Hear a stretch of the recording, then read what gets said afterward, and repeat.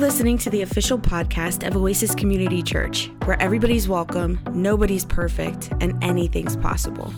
If you'd like to learn more about Oasis, request prayer, or get in touch with a pastor, visit our website at oasischurch.org. Enjoy the podcast.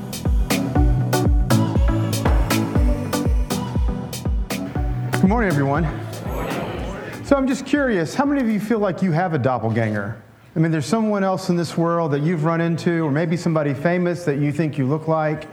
So it's a pretty fascinating phenomenon. You know, we feel like we're pretty unique, but then we all kind of fit into certain categories, and sometimes we'll run into folks that look like us, or we'll see someone else that looks like us. And so today's lesson is about Thomas, the disciple of Jesus, and he's a twin. And often twins experience that kind of case of mistaken identity. So many of you know in our church, Ray Keel. Ray's a twin. And I had known Ray for a few years before I discovered this. And I discovered it because I was at Target on the north side, and I walked up to a guy, and I'm like, Ray, good to see you. And he's like, no. I'm like, Ray? He goes, I'm not Ray, I'm his twin. I'm like, oh, sorry. I didn't realize that Ray had a twin. And so you saw Kath and Jen, our youth pastor, which is Kath. She was on the right, I'm pretty sure. They're twins. Now, we all know the Laranagas and Carol and Mikkel. And Carol is actually not a twin, believe it or not. Though her sisters look a lot like her. In fact, I'm sure that there have been some folks in the congregation and the community who have confused the two, which caused a lot of confusion, particularly after Carol got pregnant. It was like she's pregnant and she's not pregnant, and then she's pregnant and she's not. Like, what's happening? Like, that just seems like impossible. So I have a picture of Carol Laranaga and her sister Mary Marsh. And so here they are. Does anybody want to guess who is whom? Carol. Yeah, so that's a little bit of a trick question. Neither one of these are Carol or Mary, exactly. They've swapped their faces. It was an app that was popular, I don't know, a few months ago or maybe a year ago, I'm not sure, where you took the faces off of different people and you switched them, which is funnier if you, like Angela and I did it, and that was pretty funny. But when you do it with Carol and Mary, it's really difficult because they look so much alike, you can't really tell that one is one or the other. And and today we had Beth Hill, their older sister, also singing and leading us in worship. So when you get Beth and Carol and Mary all together, it looks like, triplets. And believe it or not, there's a fourth one that doesn't live locally. So that's a lot. We tried this when we were thinking about Thomas and him being a twin and this kind of case of mistaken identity. I tried to look up a couple of doppelgangers for me to see what I found. And one of the ways I tried, I just kind of typed my name with my title, my professional title, Dr. Robbie Waddell. I typed it into Google and hit images, and this is what popped up. Which is several pictures of me found on the internet, but it also includes Mikkel. Which is pretty interesting, and Mikkel wanted me to tell you that if you click on Mikkel's picture, the word that's associated with it is gentleman.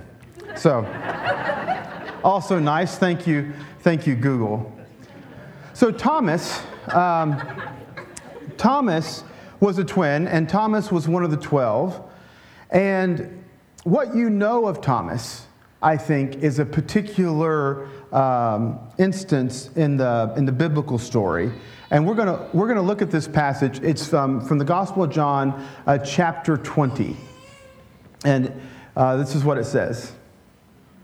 It says, "When it was evening on that day, the first day of the week, and the doors of the house where the disciples were, where they had met, were locked for fear of the Jews. Jesus came and stood among them and said, 'Peace be with you.' After he said this, he showed them his hands and his side. Then the disciples rejoiced when they saw the Lord. Jesus said to them, 'Peace be with you.' As the Father has sent me, so I send you." When he had said this, he breathed on them and said to them, "Receive the Holy Spirit. If you forgive the sins of any, they are forgiven them. And if you retain the sins of any, they are retained." But Thomas, who was called the twin, one of the 12, was not with them when Jesus came. So the other disciples told him, "We have seen the Lord." But he said to them, "Unless I see the mark of the nails in his hands, and put my finger in the mark of the nails, and my hand in his side, I will not believe." A week later, his disciples were again in the house, and Thomas was with them. Although the doors had been shut, Jesus came and stood among them and said, "Peace be with you." Then he said to Thomas, "Put your finger here and see my hands. Reach out your hand and put it in my side. Do not doubt, but believe." Thomas answered him, "My Lord and my God." Jesus said to him, "Have you believed because you have seen me? Blessed are those who have not seen and yet have come to believe." Now Jesus did many other signs in the presence of his disciples, which are not written in this book.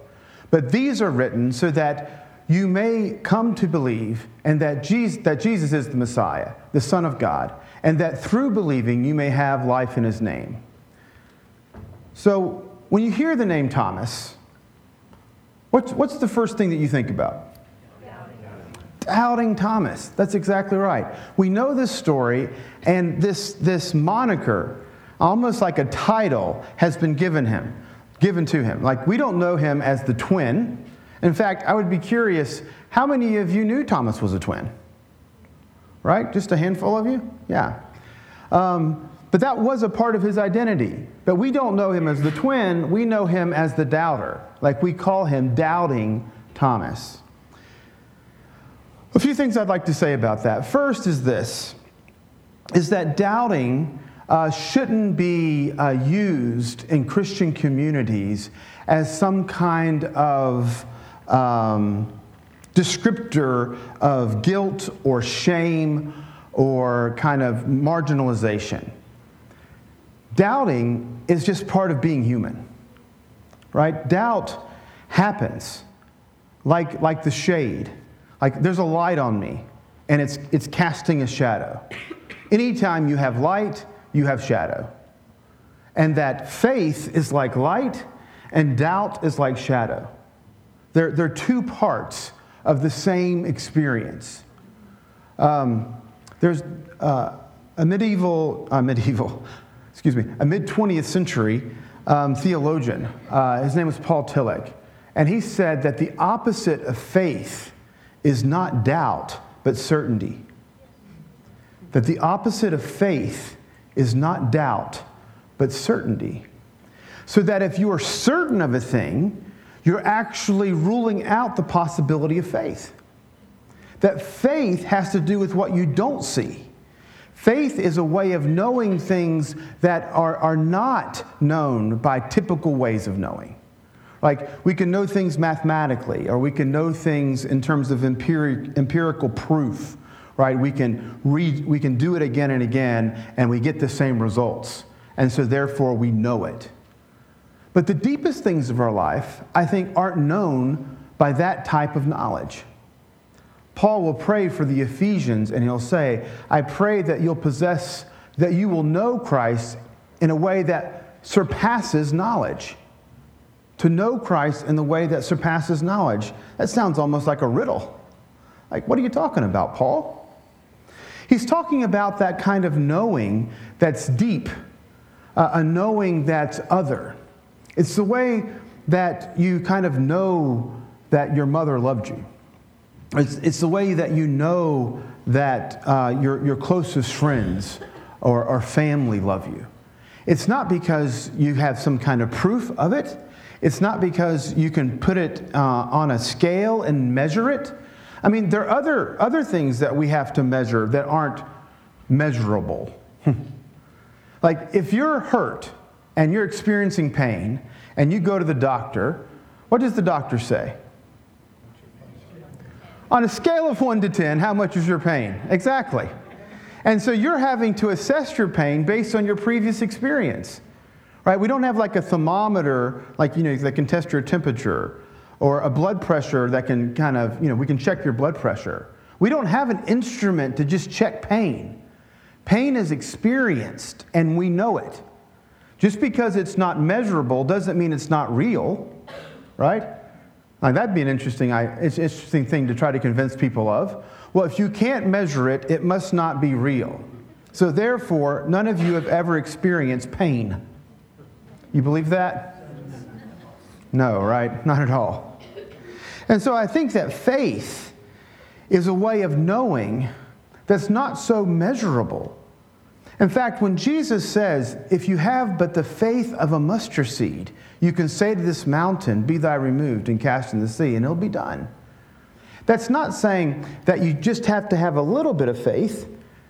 I think it's saying that faith is not something that's measured like other things. And so doubt, I think, is something that just happens. It's part of our regular life. We're not sure of those things that can't be proven. We're not sure of those things that we can't see or that we can't touch. And so there's some doubt that's there. And so sometimes the larger the light, the longer the shadow. Sometimes the greater the faith, the greater the doubt. John the Baptist, certainly one of the great people of faith in our kind of collective story and history, gets thrown in jail, having already pronounced about Jesus, this is the Lamb of God. Later, he finds himself in jail, and he's like, I didn't think this was how this was going to work out.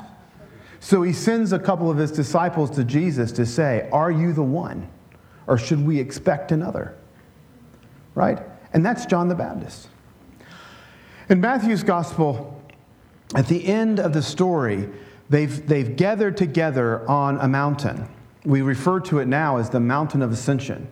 And this is where Jesus is going to ascend into heaven, and he gives what we call the Great Commission. I want you to go, and in the process of going, I want you to disciple the nations, baptizing them in the name of the Father, Son, and the Holy Spirit, and teaching them to keep everything that I've taught you, for the time is near, and I'm with you always. On that mountain, it mentions that all the disciples are there. And it says this about them, that some worshiped and some doubted.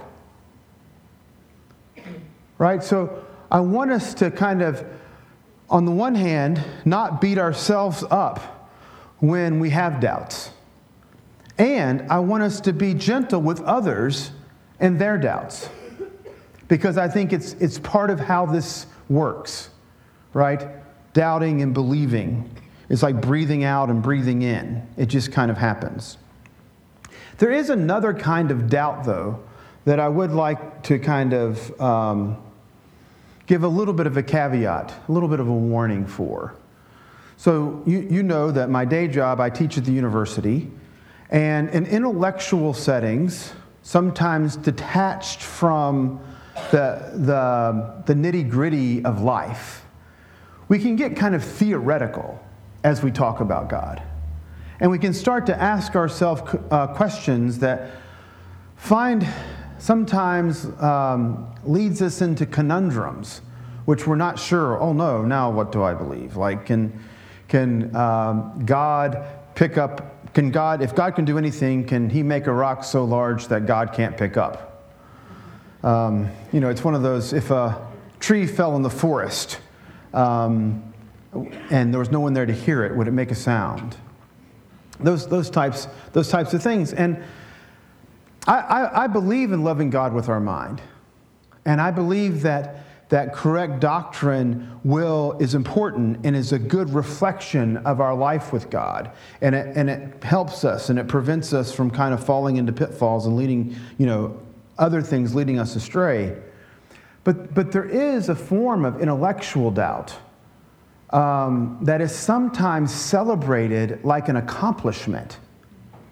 Like, I read this book and I had this thought, and now I'm too smart to believe in God. So that kind of intellectual doubt, and there's an honest form of intellectual doubt too, but the type of intellectual doubt that's kind of celebrated like an accomplishment is a bit sophomoric.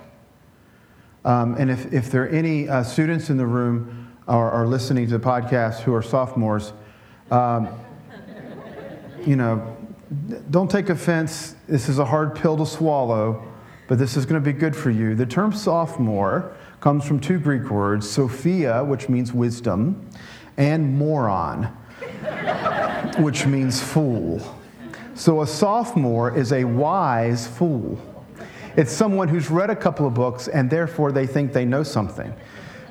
They haven't made it to their junior or senior year or out into they haven't experienced enough of life yet to realize that some of our constructs get deconstructed and we need more complex ways to talk about complexity. So there's that. But this is what I think too about Thomas, is that I think Thomas is more than a doubter. And I think we need to kind of look at his larger story and think about what's going on. I mean, Thomas is a twin. How many times in Thomas's life did somebody walk up and call Thomas by his brother's name? Like, we don't know what his brother's name was. Let's imagine it was Barry. And someone said, "Hey, Barry." And he's like, "That's my brother. I'm Thomas." Right? So we've all experienced that. Maybe we haven't been called the name that we're not. Maybe we have. But surely we've experienced the case where we saw someone we thought we knew, and as we got up to them, we're like, "Oh, it's not you," right? I mean, it happens to children all the time. Just last week on Easter Sunday, I had a little one hug my leg, and then she looked up at me with fear in her eyes. Right? Not my dad. Right? And so she scanned the room to find her dad and ran right there. Yeah? So we have those cases of mistaken identity. And so when the others, right, the other disciples, had already seen Jesus after the resurrection, and then they're telling Thomas, "We saw the Lord." And he's like, "Are you sure? Right, are you sure this wasn't a case of mistaken identity?" Because people confused sometimes. You might not realize this, but people think I'm Barry all the time. Right, he says, "For me to believe, I'll need to touch the scars in his hands where the nails were, and I'll need to touch his side where the spear pierced him." And then, of course, it says 8 days later, they're in a room again, and the doors are shut, which says a lot, kind of locked, right? And then Jesus just appears. Says, "Peace be with you." And he's like, "Thomas, here's the scars in my hand. Do you want to touch? Here's the scar on my side. Do you need to touch this?" And it's interesting that, at least according to the story, Thomas doesn't touch. Thomas just professes, "My Lord and my God." My Lord and my God is quite a profession of faith. Like, who else is professing faith in the Gospel of John? You get this account when Lazarus has died, and Jesus shows up. Martha says to him, "If you would have been here, my brother would not have died." And Jesus is like, "Yeah, I'm sorry, but we'll see him in the resurrection." And she's like, "Well, yes, but that doesn't really comfort me right now." And then Jesus says, "I am the resurrection and the life." And then Martha says, "You are the Christ, the Son of the living God." So we have on the lips of Martha that Jesus is the Christ, but it's on the lips of Thomas that he is our Lord and our God. That's quite a profession of faith. So maybe we could also know him as Thomas the believer or Thomas the confessor. Earlier, we see Thomas twice earlier in the gospel. The first one actually has to do with the death of Lazarus. Jesus had been down there in Bethany in Jerusalem, and the Jews, the religious leaders, were seeking to kill him. They were going to stone him to death.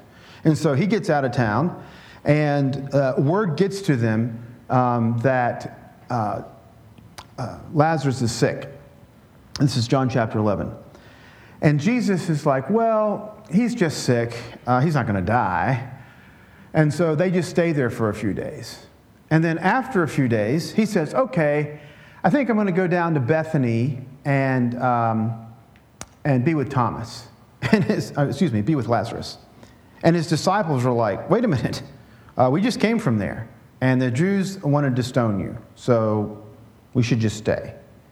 And Jesus is like, well, but Lazarus has fallen asleep. And they say, well, look, if he's fallen asleep, he'll wake up. We need to stay here. It's kind of a funny story. I love that part. If he's fallen asleep, he'll wake up. And then the text tells us that, well, Jesus was speaking metaphorically, and the disciples didn't quite catch it. And so Jesus, to make it plain, said, Lazarus is dead. But we're going to go down there. And it's Thomas who speaks up. Thomas says, well, let's go and die together. Thomas is like, look, even if you're going back to Jerusalem and are going to face death, you're not going to do it alone. We're going to go with you. Now that's a statement of faith. I'm not just here when you're healing folks or when you're feeding us or when things are going well, when there's promise of provision and announcement of your kingdom. I'm with you in the hard times. I'm with you even if you're willing to face death for the sake of Lazarus. I'm willing to face death for the sake of you. In chapter 14, there's this teaching of Jesus. He says, I go away to prepare a place for you. My Father's house has many rooms. And I have to go to do this, but you know where I'm going and you know the way to get there. To which Thomas says, excuse me, I don't know. I don't know the way. To which Jesus answers, I'm the way, the truth, and the life. No one comes to the Father but by me. We quote that a lot. Perhaps you've heard it. I'm the way, the truth, and life. No one comes to the Father but by me. Did you know that was a response to a question of Thomas? Thomas said, I don't know the way. Which to me seems to be pretty honest. Jesus said, you guys know the way, right? And he's like, I don't. And that's the honesty that I think we see in Thomas. That's the honesty of doubt that I think we can celebrate. We don't have to fake it. We don't have to use words like, I believe when I don't believe. We can say, I don't know, or I'm doubting. And that, I think, is what we do with those that we're closest to, right? We're honest, we're open, we're transparent. And that's the way we can be with God. We can say, God, I'll go wherever you go. God, I don't know what you're talking about.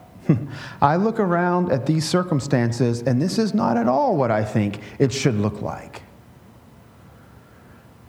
But we pray and we're faithful. And hopefully we're also honest, not just about our faith and our love, but we can also be honest about our doubts. Because that's what it means to truly know someone. You know, Thomas had a great career after this. I mean, if we're reading very closely in the Gospel of John, at that first time that Jesus appears to everybody, but Thomas isn't there, and he says that whole part about Jesus breathed and they received the Spirit, and Jesus says, as the Father sent me, so I send you. That sent language in Greek is apostello. It's where we get the term apostle. So these disciples are becoming apostles. These who had been studying with Jesus are becoming those who were sent by Jesus. And Thomas missed out. Thomas wasn't there at the bestowal of the Spirit. Thomas wasn't there at the commissioning service. Yet, Thomas is the one who says, "My Lord and my God." And Thomas is one of the ones who goes and establishes the church. Thomas will go, tradition tells us, to India. And he's the disciple who carries the church there. And it is a long and illustrious career that he has establishing the church there. There is an interesting, as I was studying a bit about Thomas, there's an interesting extra biblical source that says that Thomas was the only one to see the Assumption of Mary. There's a tradition that after Mary died, that her body didn't stay in the tomb, that her body kind of was raptured, kind of like Jesus ascended. And there's a version of that story where Thomas was the only one to witness it, and he had to tell the others. And the others then didn't believe him. It's like an inverse of the Gospel of John story that kind of makes Thomas the one that kind of was Saul and everybody else who had to believe. But this is the way I think that we can all identify with Thomas. Not in the apocryphal version of the story, but in the biblical one. We weren't there when Jesus was resurrected. We weren't part of the group that Jesus breathed on and said, "Receive the Spirit."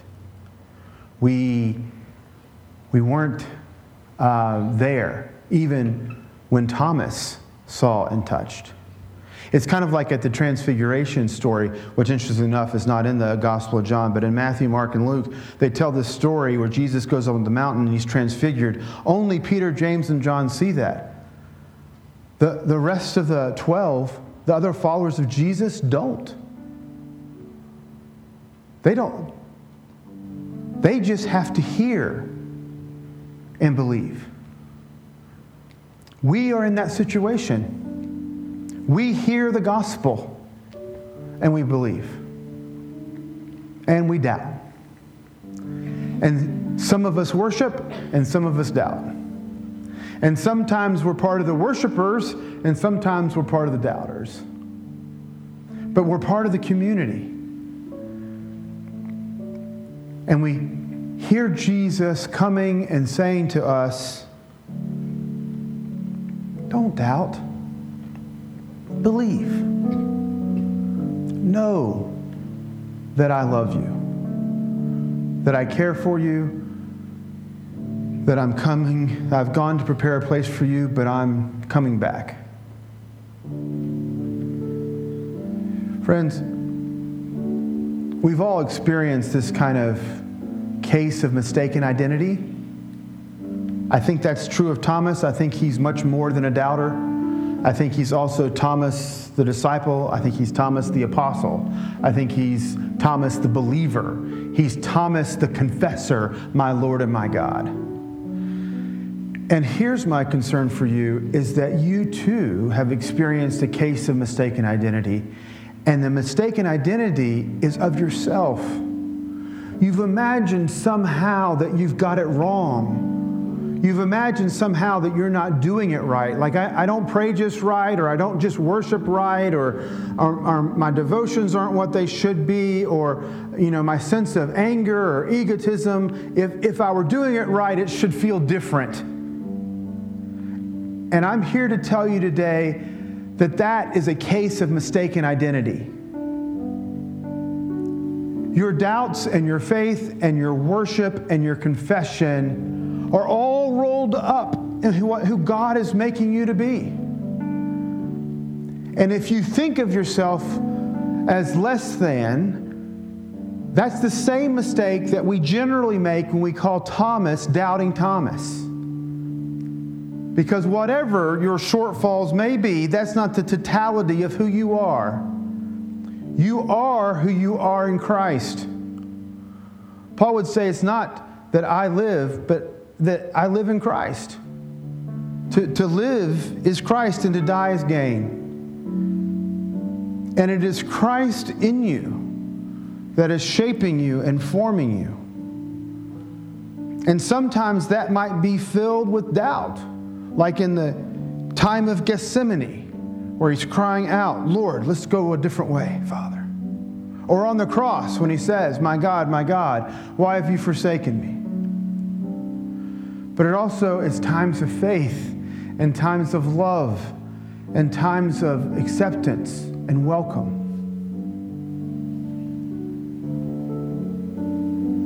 Your true identity, friends, is that you are confessors and you are believers and you are disciples and you are being sent to share that good news that's happened in your life with your family and your friends and your neighbors and your coworkers and whoever else the Lord brings to your path.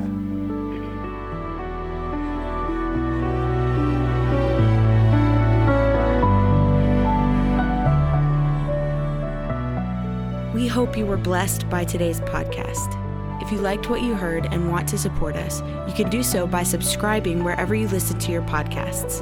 You can leave us a review on iTunes, and if you want to contribute to Oasis financially, you can go to oasischurch.org. May the Lord bless you and keep you, and may God's face shine upon you and give you peace. Amen.